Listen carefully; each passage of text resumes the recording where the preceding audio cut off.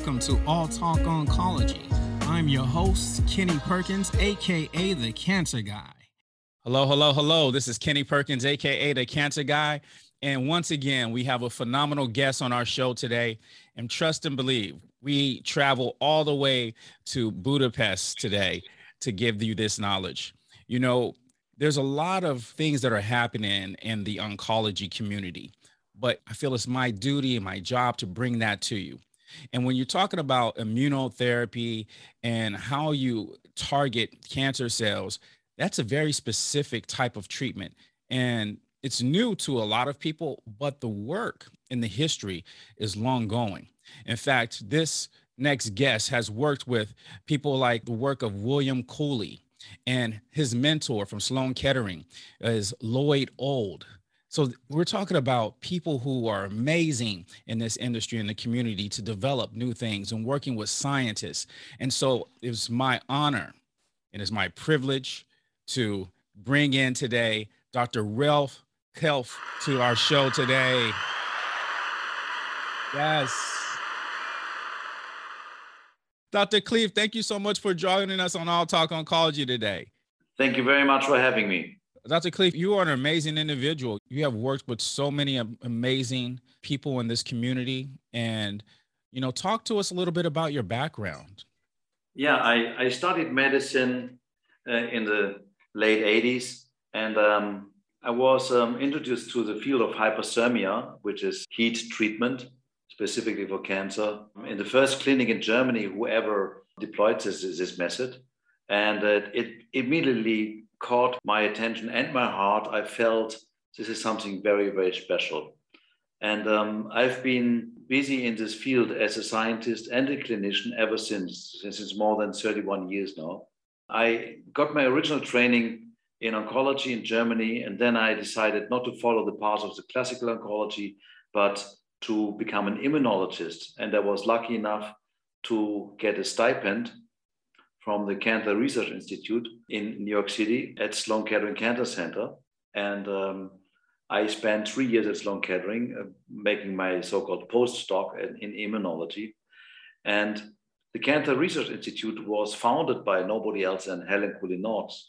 Now, Helen Cooley-Nortz was the daughter of William Cooley, and it was William Cooley, you find him in Wikipedia, who brought the idea of fever therapy of cancer to the planet. And when I met Helen Cooley-Nortz, I was in my early 30s. She was in her late 70s, and we clicked immediately.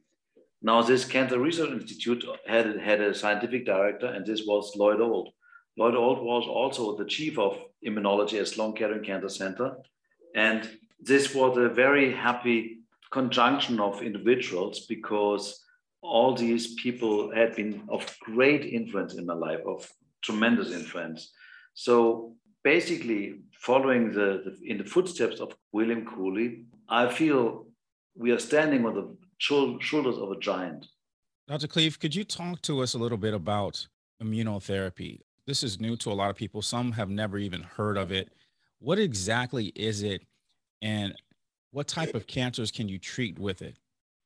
I mean, immunotherapy basically is to harness the power of the innate and the acquired immune system. These are two different parts of the immune system to fight a given cancer. That's the basic idea. We understand that the phenomenon of fever is very intrinsically linked to the ability of the body to fight cancer. If you ask 100,000 cancer patients, tell us when in the last 10, 20, 30 years did you have a good fever, like a normal fever? The majority, 98% would tell you, fever? I don't know what you're talking about. So immunotherapy is very closely linked to the phenomenon of our organism to develop fever. And in our modern society, don't develop fever anymore out of 3 reasons. One is the over-vaccination of small babies, too many vaccines. The second is that as soon as a fever comes, every mommy, every puppy will give antibiotic drugs, fever-lowering drugs, at the reflex, get down with the fever. And number 3 is, of course, the uncritical use of antibiotics. And that's why over more than 100 years in our evolution as a society in the modern world, we have de-learned the ability to develop a fever. Now, Cooley himself, he observed the spontaneous remission of a huge head and neck cancer, the size of a grapefruit in the area of the head and neck, following a high fever called by erysipelas, which is a streptococcus infection. So this German patient, he was a German patient, his name was Mr. Stein, and it was in 1896 something. He had this huge cancer melt away following a very high fever. And that brought Cooley to the idea to inject fever-inducing substances, he used bacteria for this, into the tumors and the body of thousands of cancer patients. And he probably achieved the best results ever in history of the treatment of cancer. Wow. Dr. Kleef, that kind of goes against everything we've learned growing up, right? When you get a fever, is exactly what you talked about. You take these drugs, you want to bring down the fever because you don't want that to affect the brain or things like that. These are some of the things that they tell you, right? If you get too hot and overheat, this can be an issue. But what you're saying here is that you got to allow your immune system to fight off some of these issues. Exactly. I mean, fever is there to fight three reasons: bacteria, viruses, and cancer cells. And it's a known secret that early lowering of fever during an infectious disease, when you may be critically ill, is the wrong thing. You increase morbidity and mortality. That means, in other words, you increase the length of your illness, and you even increase your chance to die of that infection. Fever is like the direct tool your body has to fight a bacterium, a virus, or a cancer cell. Wow, that's amazing here. How will someone find this out? Dr. Kleef, this is not like general knowledge to us all, right? It's a very basic knowledge, and our grandmothers still knew it. They didn't have aspirin or paracetamol or ibuprofen. They just cooled down the body with natural means. They put wet towels around the calves. They cooled the head. They offered tons of things to drink. Maybe if it was too high, they would even put the child in a cool water, but not interfere chemically with the fever development. I see. So it's not necessarily trying to keep the person cool in a overheating. It's more of the chemical induction into the patient or to the person who has a fever. Is that what you're saying? Yeah, of course. And the good thing is fever is an evolutionary process which is self-limiting. In nature, there's nobody who has a constant fever over 5 days. Otherwise, we would be extinct. The fever, even in the septic, is peaking up in the early afternoon, evening hours, and over the night it slowly goes down. Next day it's peaking up again. So that means the organism can gain power again after a strenuous fight with a high fever. And that's exactly what we are reproducing in our cancer therapy. We are inducing mild fevers, very closely monitored with monitoring devices and excellent nurses to watch the patient go into that fever state. And we are using a specific drug for that. The drug is called interleukin-2, which is a very dangerous drug, which has been around for 50 years. And I remember when I was a very young medical student, the headlines were full in the papers, which was the time before internet. Cancer cure found, IL-2, they thought they would solve everything. Nowadays, it's only licensed for melanoma and skin cancer and for renal cell cancer, kidney cancer.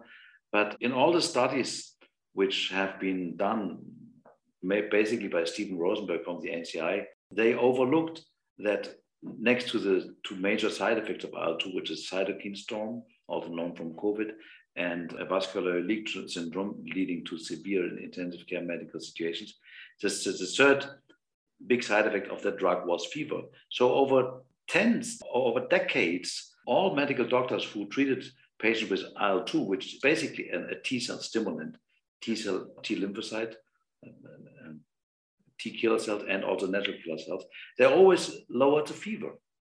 And there are published papers, and one is from 2016 in Denmark, that showed that high-dose interleukin-2 therapy, how it's called normally in melanoma, when they gave patients fever-lowering drugs, versus not fever lowering, it would double your survival if you didn't get fever lowering drug and they allowed the patient to have the fever during that high dose IL-2 therapy. Now we are not doing the higher dose, we're doing a low dose, but reinvented like a drug, a repurposing drug, IL-2 as a means of inducing a safe but powerful immune response. Very nice. Now let me ask this because anyone that's looking at my listeners here that are listening in with immunotherapy, what type of cancers can be treated with this? Is there a criteria? No, we have treated basically all common cancers, including lymphomas, Hodgkin and non-Hodgkin lymphomas. We haven't treated leukemias, acute or chronic leukemia, but otherwise all types of cancer, including brain cancer, astrocytoma and glioblastoma, pancreatic cancer, lung cancer, colon cancer, gastric cancer, esophageal cancer, ovarian cancer, cervical cancer. So because it's not about the cancer itself, it's about to understand how you can modulate and stimulate the innate and acquired immune system of a very patient for him to enable him to fight off the cancer. Mm. And the beauty about that whole approach is it's not an alternative treatment. It's a perfect add-on to any given modern chemo, radiation, or so-called targeted therapies. These days, everybody talks about targeted therapies to block certain molecules, for example, Avastin, which prevents the building of new blood vessels, or Herceptin, which is blocking the HER2 receptor. So what I see our approach is not an alternative quackery, to use that strong word, but a perfect integrative oncology approach, which goes together with established therapies. Well, that's good to know, right? Because prostate or breast cancer, and you think about that, that's one of the biggest things that they give to the breast cancer patients is chemotherapy. So to know that this is something that will complement or go along with treatment, right? You're saying what would be that outcome? What kind of success rates are you seeing with this? I think when we treat stage 1 to 3 patients, which are patients which are not by definition metastatic to the visceral, that means to the organs or to the bones, this is stage 1 to 3, we can show an overall response rate of over 80%, a huge response rate. Yeah. Now, in the stage 4 patient, when they are metastatic, we can still demonstrate an unbelievable 31% overall response rate, which is very high if you are metastatic all over the place. So I think our results are pretty promising. Yeah, that is high. The success rate, but how long in remission, or right? It's not, I don't know, I would use the word cure, or what's the length? We have to put in a year here, and that is 2015. 2015 was the day when the clinical world of oncology suddenly introduced to the so-called checkpoint inhibitors. The Nobel Prize for Medicine was awarded 2018 to Jim Allison from Anderson Cancer Center, Houston, Texas, and to a Japanese scientist, Hayato. And they both discovered these checkpoints on tumor cells and immune cells. And they discovered that if you develop checkpoint inhibitors, then you can free the immune response towards these cancers. And when these checkpoints came out in 2015, everybody was fascinated. And then I decided to give those checkpoint inhibitors in lower dosages for 3 reasons. Number one, they are extremely expensive. They're up to $500,000 per patient per year. If you combine, for example, nivolumab and ipilimumab, they're very expensive. The second is they are not that good. I mean, there between 10 to 20% of patients benefit from it, which is great. Before that, nobody would benefit from anything like a breakthrough in lung cancer or in head and neck cancer or in non-Hodgkin lymphoma. But still, the success rate wasn't like the big breakthrough all over the place. And the third reason, and that's the most disturbing reason, I used lower dosages, and we are using lower dosages, are the so-called immune-related adverse effects. And that means if you take the leash of the T cell, imagine that the T cell is a really powerful angry dog in your body, and you have it on a leash, you control it. So nature controls the T cell with these checkpoints. If you inhibit those checkpoints, this beast can go on attacks a cancer, which we want, but it also can attack healthy tissue. It can cause severe hepatitis. It can destroy your thyroid function. It can give very, very strong autoimmune diseases in all kinds of tissues, including the lung, which is called pneumonitis. People from that, or colitis, where patients have intractable diarrhea. And the official numbers of deaths from the checkpoint inhibitors are anywhere between 1% and 2% of checkpoint inhibitor-treated patients can die from it. And that's when we thought, okay, why don't we give lower dosages? And of course, that alone would result in failure of the treatment, because the dose-finding studies of Big Pharma are there for a good reason. They want to find out what is the necessary doses to induce a powerful response. And so we use the lower dosages and combine it with hyperthermia. And we are the first clinic in the world who did that. We are the very first who had that idea. Why don't we use those fantastic drugs in lower dosages and combine them and make a synergy with hyperthermia, local hyperthermia, whole body hyperthermia, and fever-inducing interleukin-2 treatment, which is all subsumized under the idea of hyperthermia. And that's what we did. And we had a home run. We have stage 4 pancreatic cancer patients now surviving 4 years. We have a very metastatic breast cancer patient surviving 6 years now. Now we are overlooking about 300 patients. We have started publishing single cases and also a larger retrospective analysis. So we are very happy that we have found this, and we are ready to scale up and to get even more modern hyperthermia devices in our departments and start the clinical studies. That's kind of big here. Now, those clinical studies, are they in a specific location, or were they hit here in the States? How would someone find that? In the moment, we are in the process of writing up the study plan, and of course, the 2 study sites first will be Budapest and Bahrain, where we'll do this. And of course, so we first have to show the proof of principles. And this is, we are talking about a 10-year program, but we have to start the first study somewhere. What an amazing job you're doing out here in this community. And we're so happy to hear this feedback on what's out here, what's some options for the patients going through this. Now, is there a criteria that a patient must meet in order to get these type of treatments? Yeah, there are certain promising molecular biology, let's say, findings which make a patient exceptionally qualified for this. And these are things like expression of those checkpoint inhibitors in a high level in immunohistochemistry, tumor mutational burden, or microsatellite instability. These are molecular backgrounds. But the good news is we have a very large number, probably the majority of our patients didn't have promising classical criteria for qualifying for immunotherapy, the expression of checkpoints, tumor mutational burden, and microsatellite instability. And yet we had these successes, which means our idea to induce fever in the patient is probably even more important and powerful versus, this targeted single blocking of a single molecule.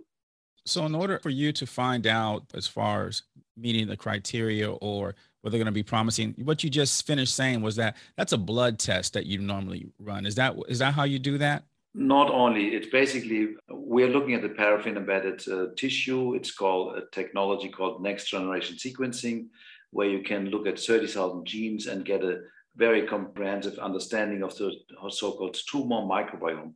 We have a gut microbiome and we have a tumor microbiome. And there you can look at how and if T cells and natural killer cells are infiltrating, how is the polarization of macrophages, how are certain cytokines expressed or not, how are certain genes expressed which confer chemotherapy resistance. So it's a molecular biology approach what we're doing there. But I would also like to stress in this interview another point, and that is the work of Kelly Turner, which I think the community listening to this talk will know Kelly Turner, who is a psychologist from New York City, who wrote this famous book, Radical Remission. And she visited personally 250 stage 4 patients who all had a death sentence and who all went into complete remission. And she identified 9 points which were common to this group. And 2 points was fantastic medical care, including immunotherapy, including radiation, chemo, surgery, whatnot. These were only 2 points, but 7 points were within the patients, within their beautiful mind, their longing heart, and their craft, their willingness to really confront this challenge and pull out of this. And this is very, very important to also touch this topic when we talk about immunotherapy of cancer in such an interview, that I repeat, the beautiful mind and the longing heart play an enormous role, more than we can think. And that means we can influence our prognosis tremendously with this. Nobody is to be blamed for having been diagnosed with cancer. You know, I met tens of thousands of cancer patients in my life, and I learned a lot from them. And the most important thing I learned is from those patients who made it or who may not have made it, you know, who succumbed to their disease. But when the patient would tell me, cancer is like a wake-up call from heaven. Start to change your life. Start taking your life in your own hands. That's what I think is the true meaning why we have this terrible disease in our planet, to make people understand, to be more in touch with themselves, with their own heart, and with their own purpose in life. I'm so glad you touched on that, because you talk about that, especially as cancer coaches. You know, we get out here and you find out what the patient is going through after treatments, right? Because as professionals like myself, as radiation therapists, you come in, you treat them, they go home, and you really don't know what's going on with them inside their head or how they're thinking. And so to find out, you know, how important the mind, the body, and the spirit is in order for them to get through this is very important. And I'm so glad you touched on that, because it's a huge role when battling cancer. It's just not coming in for treatments. It's how you think about that, how you feel about it. And you have to have that positive mindset about that. Would you agree? And no angst, you know, it is, that's very important. The German word Angst is like kindergarten brought into your language also.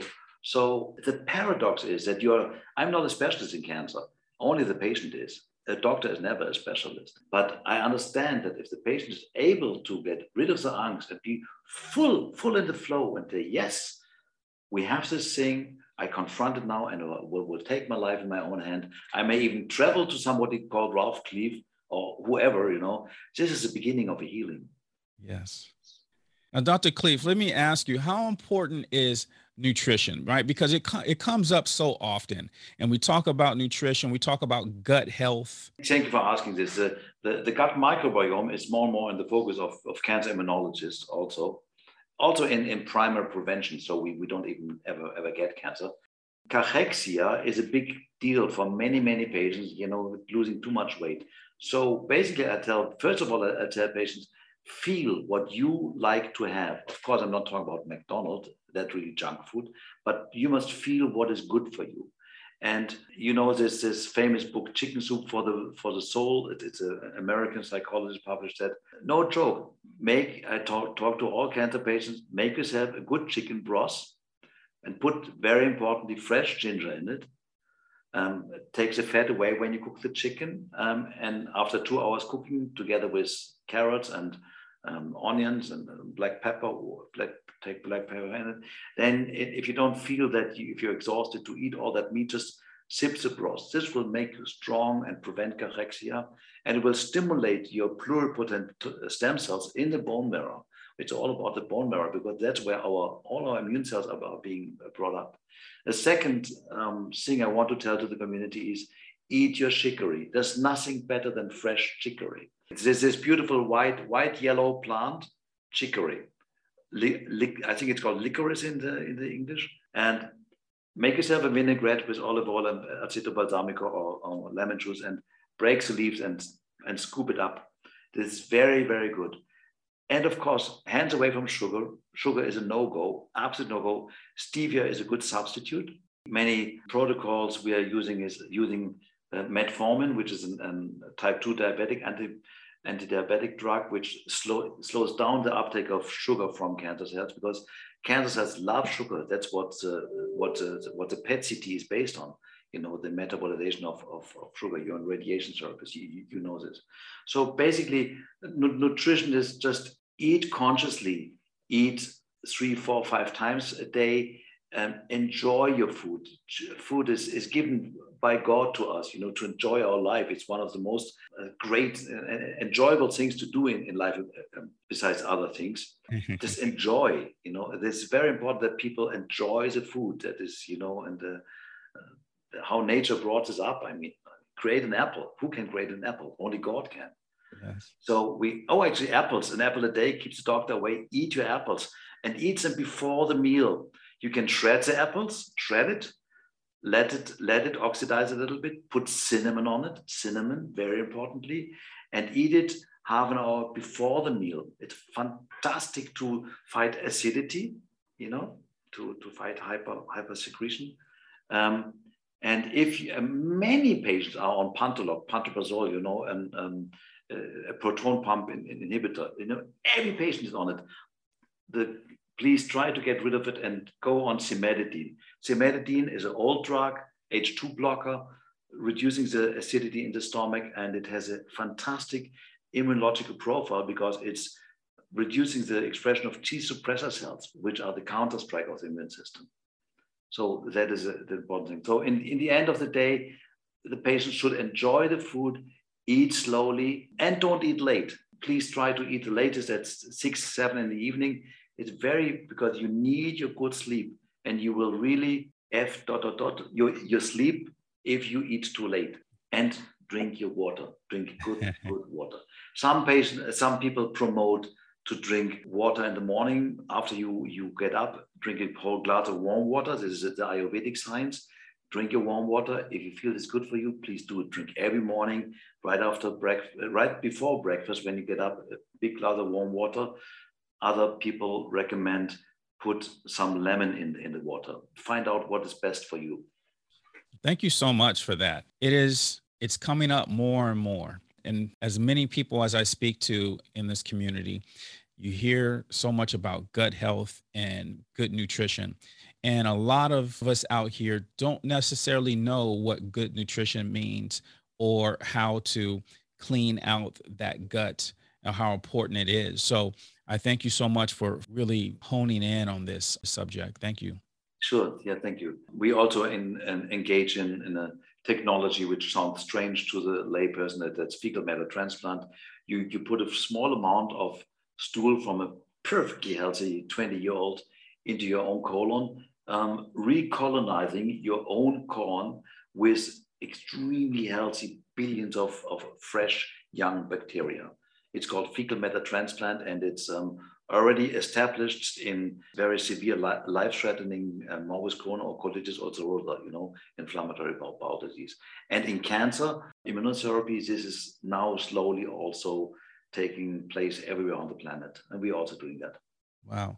And what have you found out that with this fecal matter transplant that it has done, or as far as the outcomes? You know, the thing is, our concept is really a truly multimodal treatment. So if you ask me, whether it's a fever, whether the checkpoint, whether the hyperthermia, whether the fecal matter transplant, or even the metronomic chemotherapy, or the change of mind of the patient, in the end, what we have to do is treat the patient in a really, really holistic way. And then we can say, look, if we treat cancer, you have to take it all in. And then in the end, like my grandmother would say when she was baking a cake, if you put something good in, something good will come out. I love it. Dr. Kleef, this is one of the things that we talk about here. For someone to go into immunotherapy treatment, let's just say for breast cancer, because it's one well known, what would that entail? How long would treatments be? You know, what's the duration and what can they expect? Like if, you know, would they need to come to Budapest, obviously, or the Kingdom of Bahrain, right? Am I saying that correctly? I hope I am. So how long do treatments last? I mean, basically, we recommend for patients to come here for weeks. It entails quite a lot of preparatory work. Patients must be fit and able to travel long distance. They should have a cardiology evaluation.